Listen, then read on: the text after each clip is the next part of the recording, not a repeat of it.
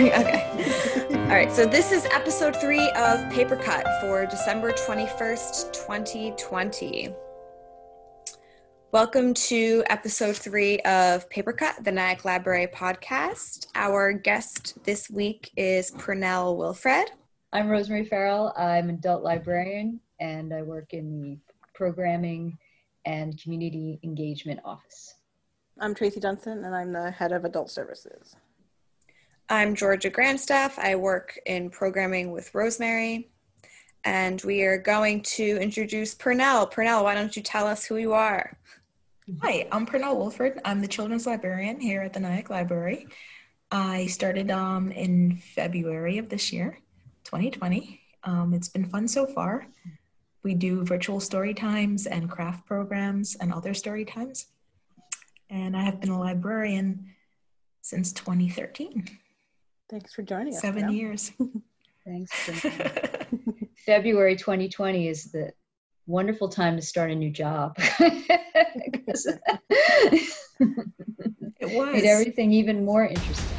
So this episode is about books to movies, which is a topic that most people have very strong opinions about, including myself. So I just made lists like best, worst, and then my third little list is afraid to even watch because I love the book so much. The best ones, in my opinion, the best adaptations, number one, well, these aren't in any particular order. This one I just happened to see again last week. I'd completely forgotten about it. So it was good timing. Angel at My Table, which was directed by Jane Campion. And I'm not sure the exact date it came out. It was probably, I'd say, early 90s. Jane Campion's more famous for her film The Piano, which I think won an Academy Award when it came out. But this movie, Angel at My Table, is based on Janet Frame's memoir of the same name. And Janet Frame is a writer from New Zealand who she was like she grew up poor on a farm with lots of siblings, but she was always encouraged to read. And even though she didn't do too well in school, she had a wonderful imaginative life. And then as she got into adolescence or grew into adolescence, she started exhibiting symptoms of mental health issues. Like, I don't know if it was schizophrenia. I'm not sure. They never really died. Like, you don't get a real firm diagnosis in the film. But anyway, she ended up being hospitalized in an institution, a psychiatric hospital, which at that time, because this is, earlier in the 20th century, was pretty harrowing. And all this time that she was sick, though, she was writing. And they were almost on the verge of performing a lobotomy on her because she couldn't function. In their eyes, she couldn't function. And right before, close to that time, she won a major literary award in New Zealand for one of her books. So they're like, oh, okay, this person is not crazy. She's just been forced into a situation that made her so unhappy that she definitely has issues, but she's not deserving of lobotomy. So she gets out and she goes off she visits England and Paris and has all the, travels and continues to write her whole life. But I just love it because I think the filmmaker captures not only all the incidents in the book, because it's a long film, it's like 2.5 hours, but she really shows you what it's like to be inside of this woman's head. And it starts, there's three different actresses that play her over time, like a young medium, young teenage, and then adult. And you really feel like you are inside this person's brain. And it's just really beautiful. It's also shot in New Zealand. Jane Campion's from New Zealand as well. And the scenery is just is so gorgeous. Also, another film of a book I love is The Age of Innocence, which is by Edith Wharton. It's the Martin Scorsese film. It also came out in the mid-90s, and I just thought people were sort of astonished. I remember at the time that someone like Martin Scorsese would try to adapt Edith Wharton, because 19th century novel about the upper classes of Manhattan. But he really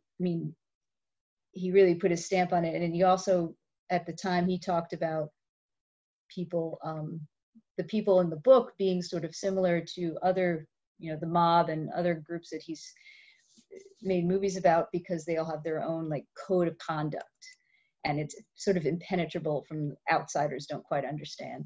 And it is just another, I thought, extremely well acted, beautiful film. And he definitely his visual style is evident in the movie. So I just thought he did a wonderful job with that book.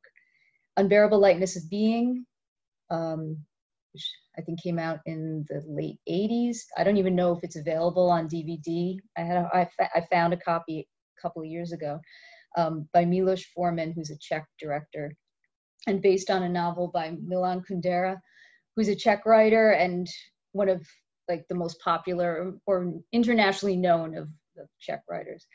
I thought the book itself it has a plot, but it's also goes off in these philosophical tangents. And somehow Milos Forman managed to create a movie that was, beautiful to look at, had a very strong plot line, different plot lines, but also sort of captured some of the ephemeral, like philosophical musings in the book, figured out a way for the characters to embody them, and also used footage from, because part of the film and the book takes place in 1968 in Prague. That was when there was this Prague Spring, when they were sort of throwing off the shackles of the Soviet Union's influence, and the Soviet Union came in with tanks and basically crushed it. So he did this great thing where he has his actors in different scenes in the streets, and he sort of blends them in with this footage of the actual time. And it could have been really cheesy, but he pulls it off really well. And one last one that I love is Sense and Sensibility, which is the Jane Austen novel that the one that Emma Thompson wrote and stars in. I think Ang Lee directed it. It's just totally, to me, it totally captures the feel of the novel, the sense of humor, and it's so beautifully acted. And it's one of those movies, if I catch it, no matter what part of the movie I actually turn it on, I always end up watching the end. I just love it so much. Worst, which is almost more fun than talking about best. Demi Moore directed The Scarlet Letter and turned it into a bodice-ripping romantic action movie. Wait, Demi Moore? Demi Moore. I think it was like universally panned. I remember when it came out, and I think she even changed the ending of the book, which is, please. But yeah, she turned it into this romance that was just, oh my God, it was horrifying. Charlie and the Chocolate Factory, the Tim Burton version of it. There's the wonderful, like, Willy Wonka and the Chocolate Factory, which I grew up with and loved, even though I know Roald Dahl did not like it. He actually preferred the Tim Burton version because he thought that in the original version with Gene Wilder, who's I think is brilliant, was Willy Wonka, Roald Dahl thought Gene Wilder's portrayal he made him too friendly. He made him not creepy enough. And Johnny Depp is certainly creepy in this movie, but it's just like so stuffed full of things. And you would think on paper it sounds like a perfect person, Tim Burton, to direct this. It's like dead on arrival. It's so dull, even though there's all this colors and all this action and all this, CGI and all sorts of stuff. It just has no charm to it at all. And no heart. No heart, exactly. No heart. And I thought Johnny Depp was not good. I didn't dig what he did with that character at all. And then also The Hobbit, Peter Jackson, as a teenage fantasy geekette, whatever you call it. That was one of the first fantasy books I remember reading when I was 12, 13 years old, and I always loved it. And I did love what he did with Lord of the Rings, the 3 films. So I was excited when he was going to take on The Hobbit. And he turned it into 3 separate films, and it was just it was like a bloated mess. It was just so boring. It was similar to the Charlie and the Chocolate Factory. It was like he sucked all the fun out of it and all the drama and all the tension and added characters, and like people were, I'm not like one of the people who's wedded to, adaptation has to stay strictly to the book, but he caused a lot of people some grief by messing with their sacred text. And Afraid to Even Watch, these are 3 books that I read as a child that I adore and still do. The 3 that I'm afraid to watch, Wrinkle in Time, that Tracy actually commented on when I put it down. And I was so excited when I saw Ava DuVernay was going to direct this, because I love what she's done in other realms. But it just, when I saw the preview and even saw the the poster, I was like, no. This is like it's just so much CGI and so much. I couldn't bring myself to watch it. Yeah, I'm not much of a sci-fi fan, but that was one of the few books when I was a kid I loved, and I saw that movie and it was terrible. The book is just genius. It's so good. Harriet the Spy, which is one of my most beloved, like one of my favorite books of all time, and I know that Rosie O'Donnell. I think Rosie O'Donnell. I don't know if she directed it, but she sort of put it together and like got it made. And I remember seeing the commercial. I'm like, oh my God, no.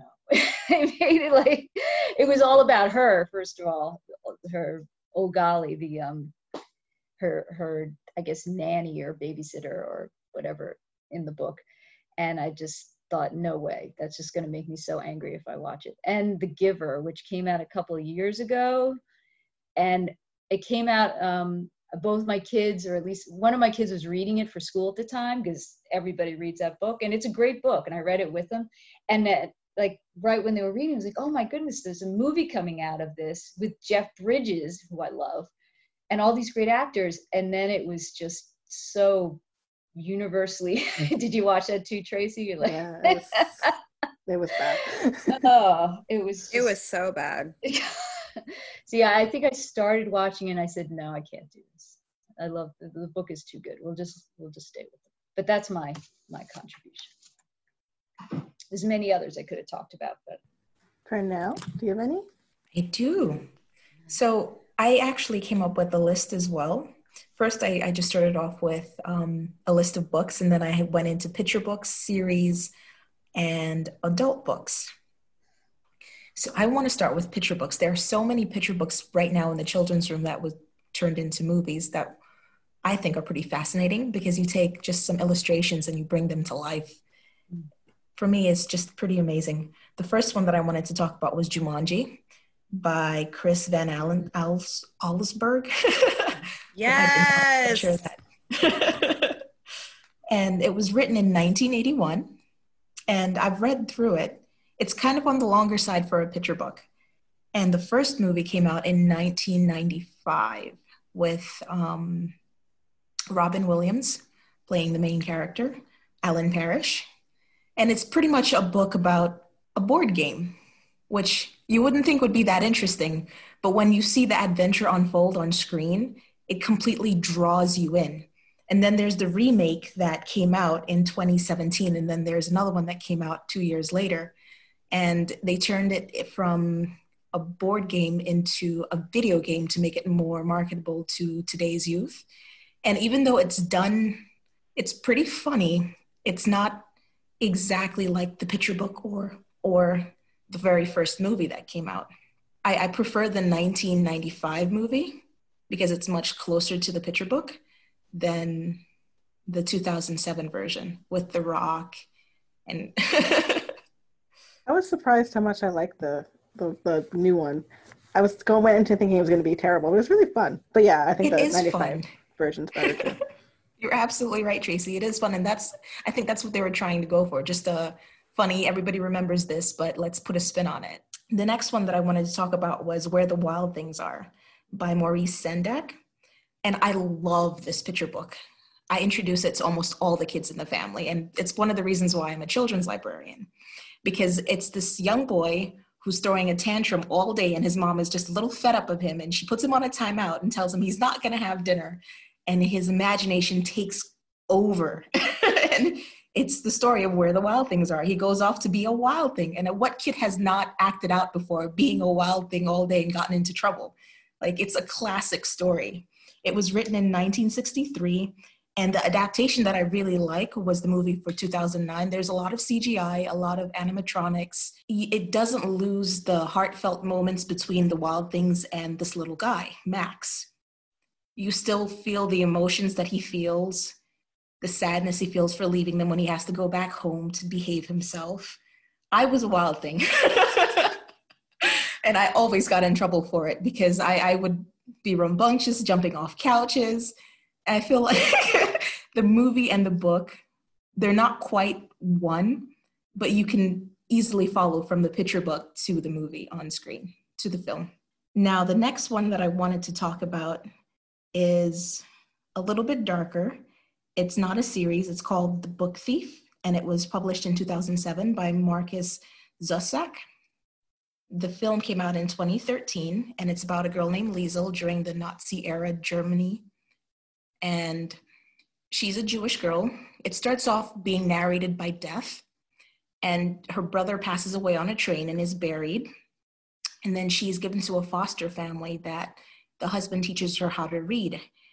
And the book is just about the power of the written word and sharing it, not only to capture stories, but to make connections between neighbors in such a distraught time. And by the end of it, I was a ball of emotions, both the movie and the book. I loved the book, but that's one of those movies that stays true to the book. And I cannot do this without naming the Potters. When my mom handed me Harry Potter and the Sorcerer's Stone in 1997, when it first came out, I fell in love. And I stuck with the series until the end, and I reread it, and I've done book clubs with it. I'm not like one of those uber fans that will argue like the specifics of characters. I don't do that with anything that I love. But I do love this series and how she created it. J.K. Rowling did. Part of why I like it is because it follows Harry through his adolescence, which not that many children's books do, into adulthood. And it doesn't take away from the innocence. It doesn't have any of, well, it does have death and it has suffering, but it doesn't make it seem like when you're an adult, everything's going to make you despair kind of feeling. And the movies were so well done, I think, because they had so many big names behind them. So many people's reputations were staked on them. I thought that that was a great series of books. And it started in 2001, the movies did. Another one that I wanted to mention, which I really love, that's a series, was The Golden Compass, his Dark Material series by Pullman. He started writing in 1995. Well, it was published in 1995. And the movie that I wanted to talk about was the one that came out in 2007. The story is these interdimensional worlds that have doorways between them. And this little girl is given this golden compass that she can read. And she finds out about her lineage, essentially, who her father and her mother is, that's been kept a secret from her. And she finds out that she can read this golden compass that can let her go, essentially let her figure out the truth. And her father and her mother are trying to find ways of, well, her father is trying to find a way to get into another world, and her mother is trying to find a way to destroy what they call dust, which is keeping human souls in her world, which are physical animals, together. And in our world, which shows up in the book, the human soul is actually within the body. So it's a little religious, and it can get really dark by book 2 and book 3. So I could see why they only made one movie where they can keep her a child, which is a little disappointing. That's one of those that I kind of regretted watching because I thought it would keep going, but they wanted to keep her a child in the movie and keep it fluffy. But if you read on in the stories, you realize that it follows her through her adolescence and going through trauma. And it's not all fluffy. And there is an HBO series that was released in 2000 that actually shows you that she goes through those traumas, which is very unlike the movie from 2007 of the same name. An adult book that I wanted to mention was The Price of Salt, published in 1952 by Patricia Highsmith. It was turned into the movie Carol. and it was released in 2016. So that story, I felt, well, I should give a little background. It's about these two women in the 50s who fall in love, and one is going through a divorce, and the other one is just trying to find herself. She's a little younger, and they end up being quite a pair. They take a road trip together, and it kind of captures the time. It shows you what's going on in the 50s with LGBTQ activity, how it's being seen in the courts. The way the movie is done, you can feel the emotions that the author wants you to feel through the characters. You can feel the time. And even though it's not an exact adaptation, like they changed some of the details, it's one of those stories that I love because it captures the time, but it does not diminish the love story. And those are the ones that I wanted to share. I don't have any that I absolutely hate, like I think are like the worst. If I think that it might not be good, like I don't really like The Lord of the Rings. I tried reading them and I couldn't get through them. I tried watching them and I kept falling asleep. I give up on it, but I don't know enough about it to be like, I hate it. Gotcha. Georgia, I know last episode you had a lot to say about this topic. I always have a lot to say about everything. Okay, so I want to talk about things a little bit differently. So basically, first of all, I have a rule, and my rule is that I will not watch a movie that's based on a book if I have not read the book. So I haven't seen most book to movie adaptations. Also, as you guys know, if you listened to the last episode, I never think that they're good, almost never. But this week, I really forced myself to think about it. And actually, I read an article in this literary magazine I think it's called Reader or O Reader magazine. And this girl basically talked about how book to movie adaptations, we need to stop pitting, movie people and book people need to stop pitting ourselves against each other. And we should just accept a story for what it is. So I tried to do that. So I want to talk about, like, first of all, I didn't even realize that some movies that are really popular are actually based on books. So I'm going to just list a few that I had no idea were based on books. I didn't know that Die Hard was based on a book. It's based on a book called Nothing Lasts Forever by Roderick Thorpe, I think. Forrest Gump is based on a book. Shrek is based on a book. Legally Blonde is based on a book, a nonfiction book. Mrs. Doubtfire is based on a book called Madame Doubtfire by Anne Fine. So I guess in those cases, I love those movies. Those are some of my favorite movies of all time. So fine, I like book to movie adaptations. But I haven't read those books. So also I broke my own rule there unknowingly. And I guess I've actually broke my own rule many times because there are some movie adaptations that are really, really good that I have seen and didn't realize they were based on books, or was forced to watch them and didn't read the book first. I mean, like Jurassic Park is based on a book, and that is a great movie. The Godfather is based on a book, and that's considered like one of the best movies of all time. So I don't know if that's due to Francis Ford Coppola or whoever wrote the screenplay, but I haven't read that book. So if any of you have, tell me if it's really good. I don't know, but that movie is very good.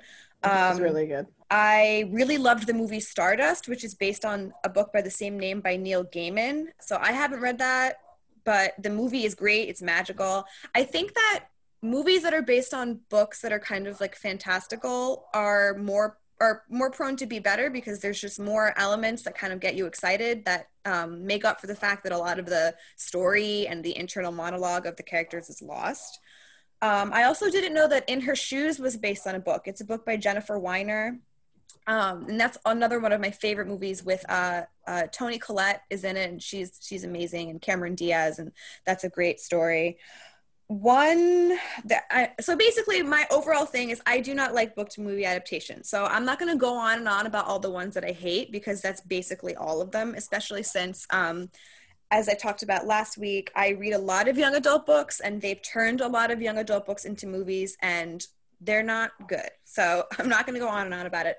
There are a few I really liked and I would recommend. So if anybody ever read the book You by Carolyn Kepnes, I think I'm saying this right, they turned that into a series. So the book is about this guy, I think his name is Dan, I actually don't know, but he's definitely mentally ill and a murderer, and he kind of like goes on this weird like stalker murder spree.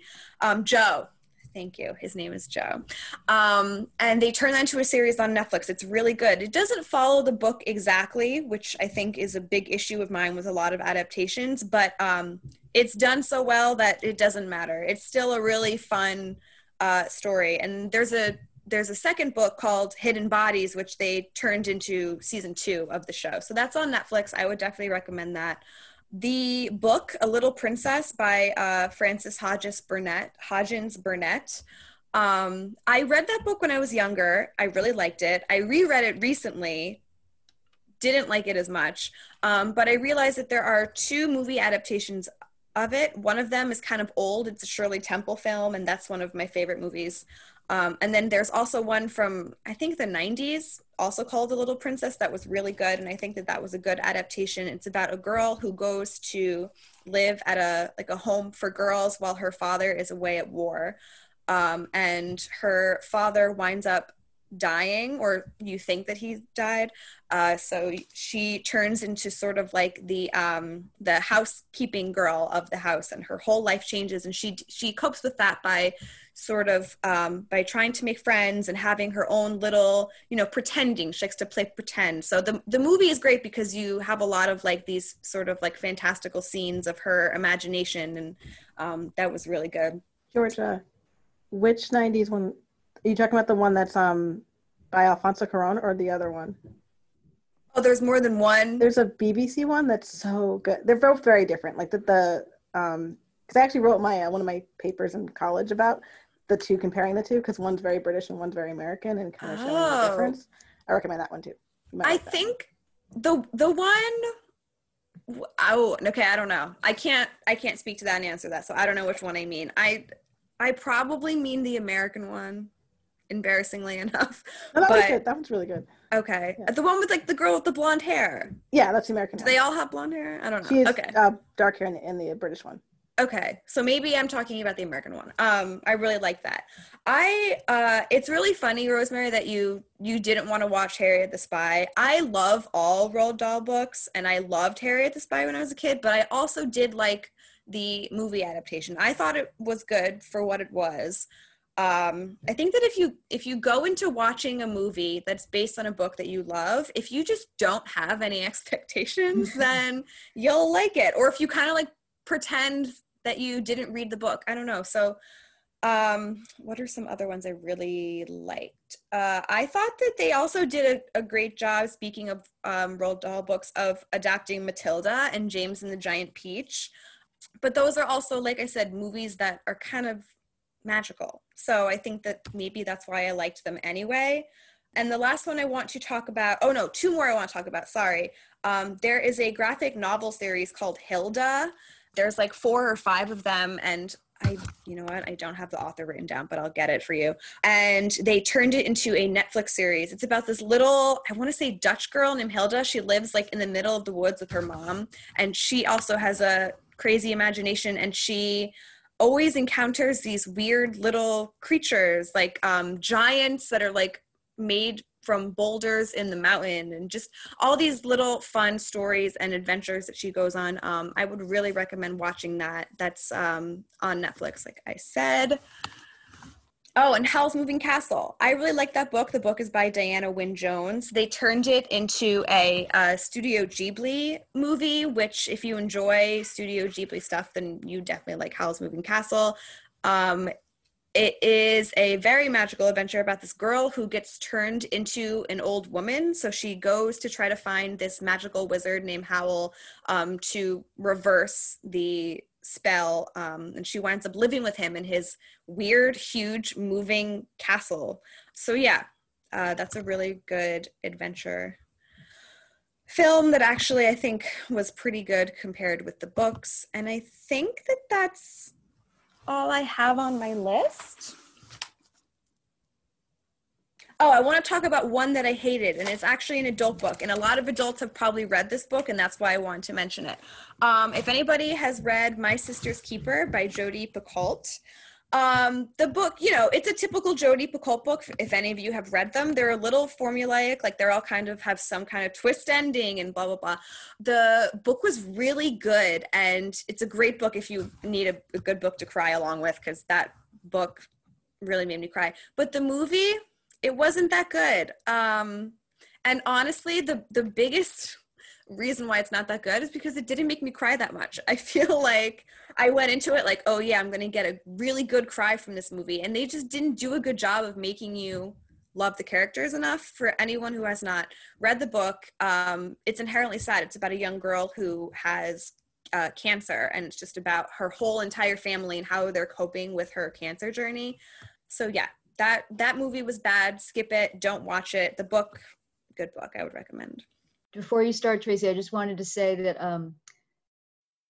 Harriet the Spy was written by Louise Fitzhugh. I should have said her name. Wrinkle in Time by Madeleine L'Engle, and The Giver, Lois Lowry, I believe. But Roald Dahl wrote Charlie and the Chocolate Factory. Yes. Thank you. You're welcome.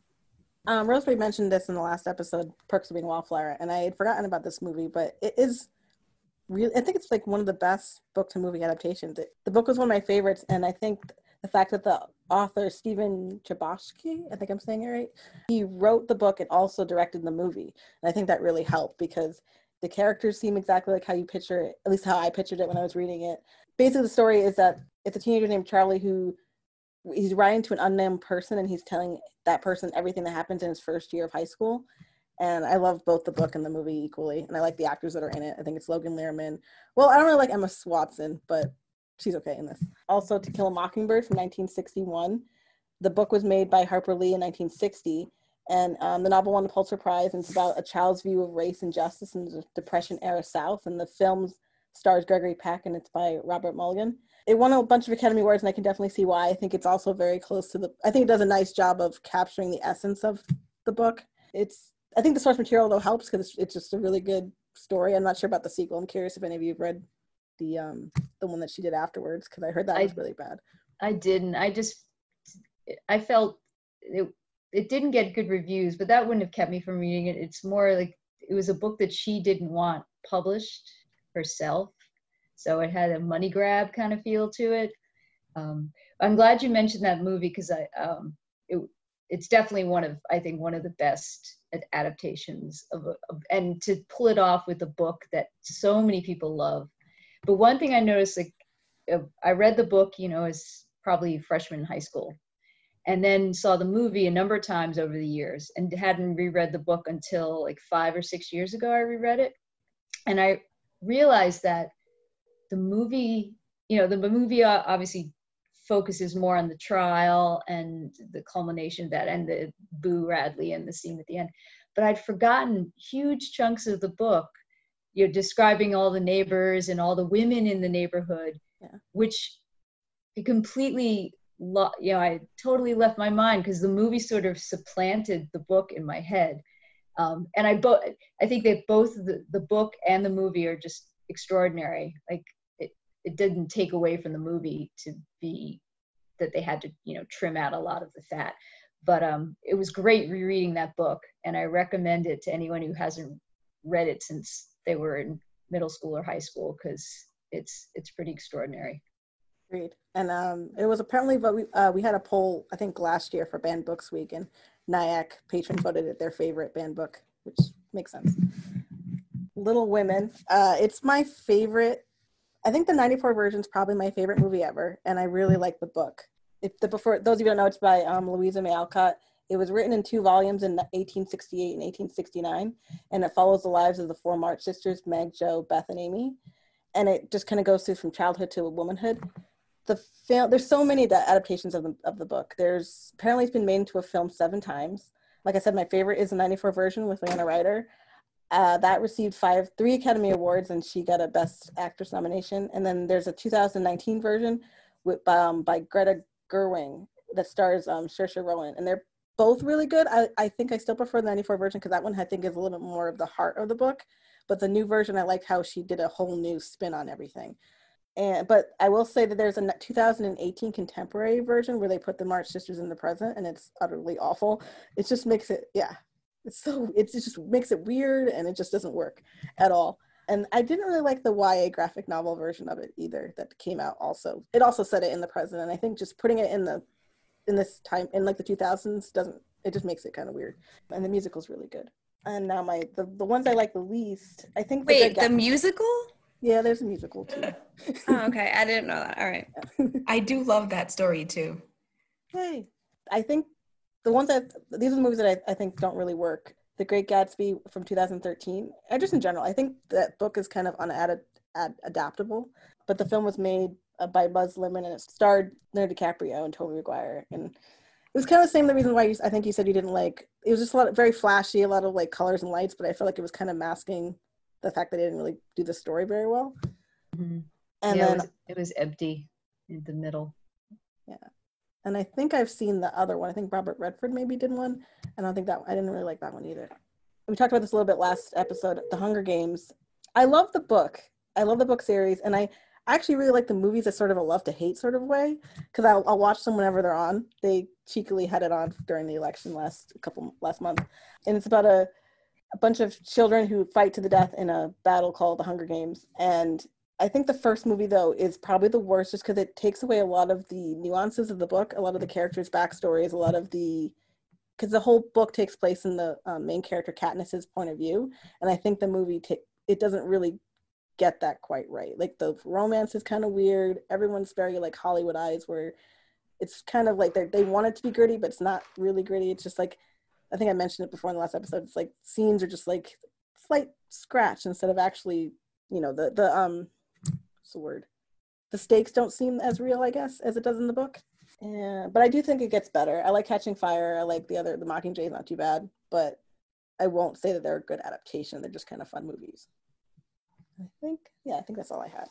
Yeah, I agree with that actually. Okay, so that makes me think of something. So the thing is that like the Hunger Games is a young adult book, and yeah, there's some like adventure to it, right? But at its core, it's a very dark story. And the movie doesn't really, like you said, doesn't really reflect that. It kind of took a lot of that out. And I feel like that is it's a reason why that book is so popular, is that it really makes you think. I know that's such a cliche thing to say, but it's just a really intense, like you said, high stakes story, and that's not reflected really in the movie. And it's a shame. I think it's a shame because I think there's a lot to be learned about that movie. I think it kind of, it's a dystopian book, so and so is the movie, and I think that it has the opportunity to really point out similarities between that world and our world, and the movie just completely misses that. So it's a shame. I also agree, because if you, like I do, I look into what the author was thinking sometimes when they started writing the book. She does say that Suzanne Collins, she says that she was watching this political segment and then she fell asleep and woke up to this gladiator show. And that's where the inspiration for the book came from. So the movie does, like a lot of movies, it dumbs down the darkness, essentially, so that it's more palatable to a wider audience. Which I thought she actually wrote the screenplay for the first movie, which I thought was weird. But she also, I think her main job is writing for TV, so maybe that's why. But yeah, I agree. I think it's weird that even though she was part of this, like the whole process, she dumbed it down a little bit. I think overall that movie adaptations are not great, but series adaptations usually are a little bit better because they're able to include more, and you can kind of get more into the things that people really love about it in the first place. I think I would say that there's a lot, anytime they want to take a book and turn it into a series, I'm for it.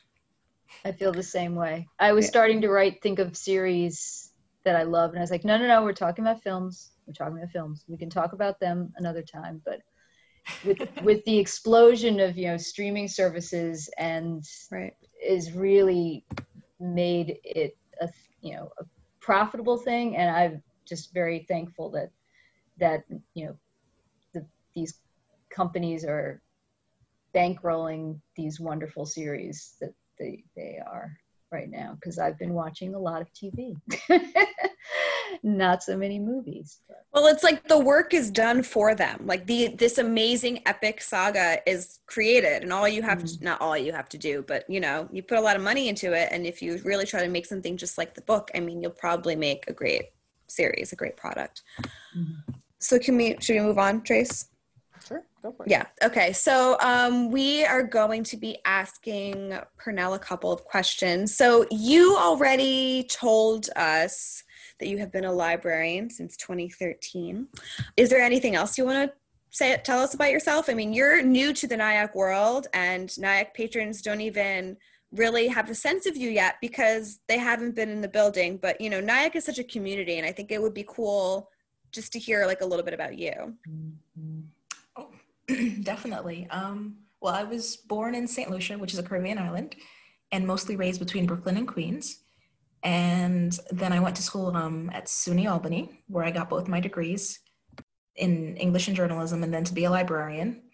And then I moved out west. I first moved to Utah, then I moved to Wyoming, and somehow I moved back to Utah and then back to Queens. So my life has been, I guess, cyclical. I'm not even sure that's the right word to use. I did not know about the community of NIAC until I first saw the job pop up. And I was just like, this might be the perfect job for me. And it worked out. And so far, I've had a lot of fun with the staff and the community. The community has been very welcoming. I worked for maybe a month or so before the pandemic really hit. And I met a few people. When I was supposed to do my first story time, no one showed up because everything kind of shut down. So then we went to virtual story time when we came back into the library, and that has been so much fun.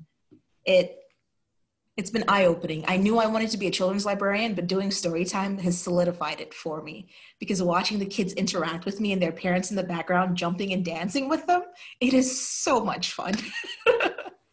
And they're so engaged when I'm reading a story. I try not to pick too tough of a book. It can't be too long because they're preschoolers. I do the preschool story time. Morgan Strand does the toddler story time, where they handle like littler books. So my books can be a little meatier, but not too long. And I love seeing them lean into the cameras. And we've had some parents comment on story time. One of the parents posted a video of her son doing head, shoulders, knees, and toes with us. That was fun. So far, I've felt pretty welcome in the NIAC community. I'm really looking forward to the pandemic going away so that I can actually get back to learning our patrons, knowing a lot more of what they like. Because right now, what I've learned from our patrons is what I collect from the holds list in the morning and what they tell me over the phone, which is like not as many people as I would like are calling in to request books. Some of them are just bypassing the interaction, and I miss that, the interaction with another human being. I do miss that. That's one of the reasons why I became a librarian, is because I do love to help people. Yeah, I think we all do, because we're pretty long suffering. So, okay, so and I'm really curious because we're not in the building, so I don't know, but what are the kids in the children's room requesting lately? Like what are the big books of the year, would you say? Of the year? I know they're requesting a lot of series and a lot of holiday books since we've been back. So as early as September, you start getting requests for your Halloween, your Thanksgiving, your Christmas, your Hanukkah, your Kwanzaa books. But with the kids that pick their own books, they are getting a lot of the Potters. They're getting a lot of I love how you call it the Potters. I love that. I really do. Sorry to interrupt you. I love it. I have no idea why I do it. Well, because everyone's like, oh, the Harry Potter series, the Potters. That's such a cool way to say it. Well, thank you. The series go out a lot. If they come into Browse and Borrow, they'll take a whole stack of them and just walk out with them. What am I missing? Graphic novels are very popular. And with parents, the parents love getting the picture books and the easy readers so they can read to the children, because that's what you do. You read, you watch TV, you can go out for a walk, but that's our world right now. As far as books for the year, I'm not sure. Well, that's okay. I might be a little biased because I tend to stick to what I like. Mm-hmm. If somebody requests something, I'll look at it. But if it doesn't like interest me, then I'll just let it pass. But if it's like, I love picture books because I'm doing story time. I read a lot of picture books. I can read at least 10 a day while I'm here. And I take them home. I read them to the kids at home. I don't have children, but I have little cousins that are part of our group that I help with their homework, and I do read to them. So I love doing that. Okay. And is there anything you'd like us to know about the Children's Room, upcoming programs, anything to know, anything you want to talk about with the Children's Room? Go ahead. We do have some winter themed programs that are coming up, and we're still doing folktales on Fridays. So if you check on the children's page for the Nyack Library website, you'll see our schedule. We have a holiday craft coming up, a Let It Snow program, where you make a snow globe and get snow globe and winter wonderland stories read to the children. And then there's this diversity book club that's starting up in January and February. And one of the writers actually lives in Nyack. I'm not sure which one on the list. And we're doing a winter wonderland in watercolors. That's going to be coming up as well. So we just have a lot of winter themed programs that we have coming up. I'm sure Tracy would love that because she loves winter. So you guys have been doing a lot of, all of these programs that you guys are doing, people can pick up craft kits, right? Like the parents come and pick up the supplies for all of these things. Most of them. So most of the programs that we do, we if they're a craft program, we create the craft kit and the parents pick them up or the kid picks them up if they're old enough. And we break it down by 2 different age groups, kindergarten to 3rd grade and 3rd grade to 5th grade, so that the more difficult crafts are for the older kids. And they come pick their own crafts up sometimes with their parents like in the background. But we've done programs where they don't need to pick up a craft kit. Our Folktales on Fridays is just another story time. And a lot of the younger crafts, we do read stories while they're working. Okay, I think that's all we had for Purnell. So I'm just looking, Tracy. So I don't have anything really for local history, but what I was going to mention is just some of the stuff that's been filmed in Nyack. Should I do the promo first? The promo section? Oh, I didn't even see that. Okay, yeah, no, you go. Just have a couple of programs that are going to be happening in late December, early January. We're doing the adult department. We're doing our first 2 grab and go craft programs. We haven't done this before since the pandemic started. On January 9th at 11 a.m., which is a Saturday, is a grab and go vision board program. And when you register for it, we'll contact you to arrange a pickup time for your kit, what you'll need. And I think that we're hoping to have the kits ready. We'll definitely have the kits ready before Christmas. And then there's also a family fun grab and go, which is a 2020 time capsule.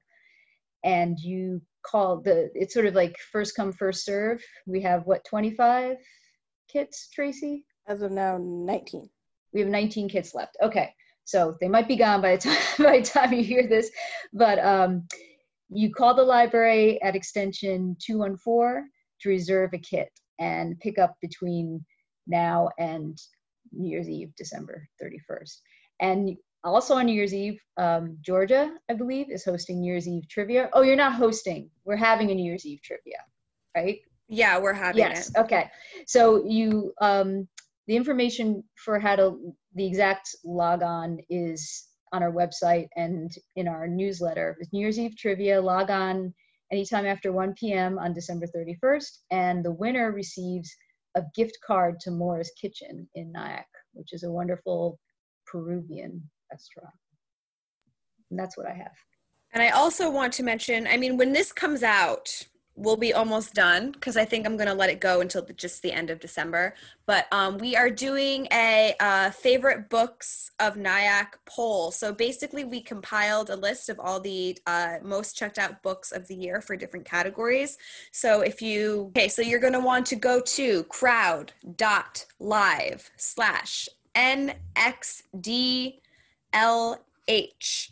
And that is the where you can go and vote in the poll. I think it's really fun to see what other people are checking out from the library. You can get a sense of what our readership is like, and it's fun. I think everybody loves voting and things, and then probably early January we will announce what the winners were. So that's a little fun thing to do. And I wanted to mention, Nyack, a lot of things have been filmed in Nyack, and this is by no means any kind of comprehensive list, but there were some movies that I was interested to learn. So apparently they filmed some scenes of John Wick in Nyack, which I love. I love John Wick. Labyrinth, which I did not know, the 1986 movie with David Bowie. Stepmom, which I kind of remember like seeing some scenes that look like they could be Nyack. That's the movie with Julia Roberts, Susan Sarandon, a bunch of other people. The movie Eighth Grade, which you can see like a huge shot of the Palisades Mall in it. If anyone's ever seen that movie, that's a really good one. And I also didn't know that they filmed, this is one of my favorite movies, but they filmed a lot of the movie Riding in Cars with Boys in Nyack with Drew Barrymore. That's a really good movie that I think is also based on a book, although... Yeah, it is. Okay. I'm not sure the author, but yeah, it is based on, I think it's based on a memoir. It might be based on the author, the writer's It's life. probably called Riding in Cars with Boys. Yeah. I mean, I don't know why I should know this. I should have looked this up beforehand, but I didn't. But yeah, so those were all things that were filmed in and around Nyack, which I think is fun. They film a lot of things here, or it always seems like pre-pandemic, there was like streets, shut down all the time for them to film stuff. So it's cool, kind of cool that this is like a destination. And our next episode is going to be about lawyers and courtrooms. Our guest is going to be Kim Garrison, a lawyer from Grant and Lyons in Dutchess County. And please follow us on Twitter, Instagram, which and the address is @Nyack Library, facebook.com/Nyack Library, nyacklibrary.org for our website, and YouTube channel is called Nyack Library from Home. And if you have any questions, comments, our email is info@nyacklibrary.org. Thanks for listening. I'm Rosemary. I'm Tracy. I'm Pernell. And I'm Georgia. Thank you for listening to episode 3 of Paper Cut. And if you go to our website, nyacklibrary.org, under adult services, you will see curated book lists, and we will have a list of all the books and movies that we mentioned here today. So you can go and check them out for yourself.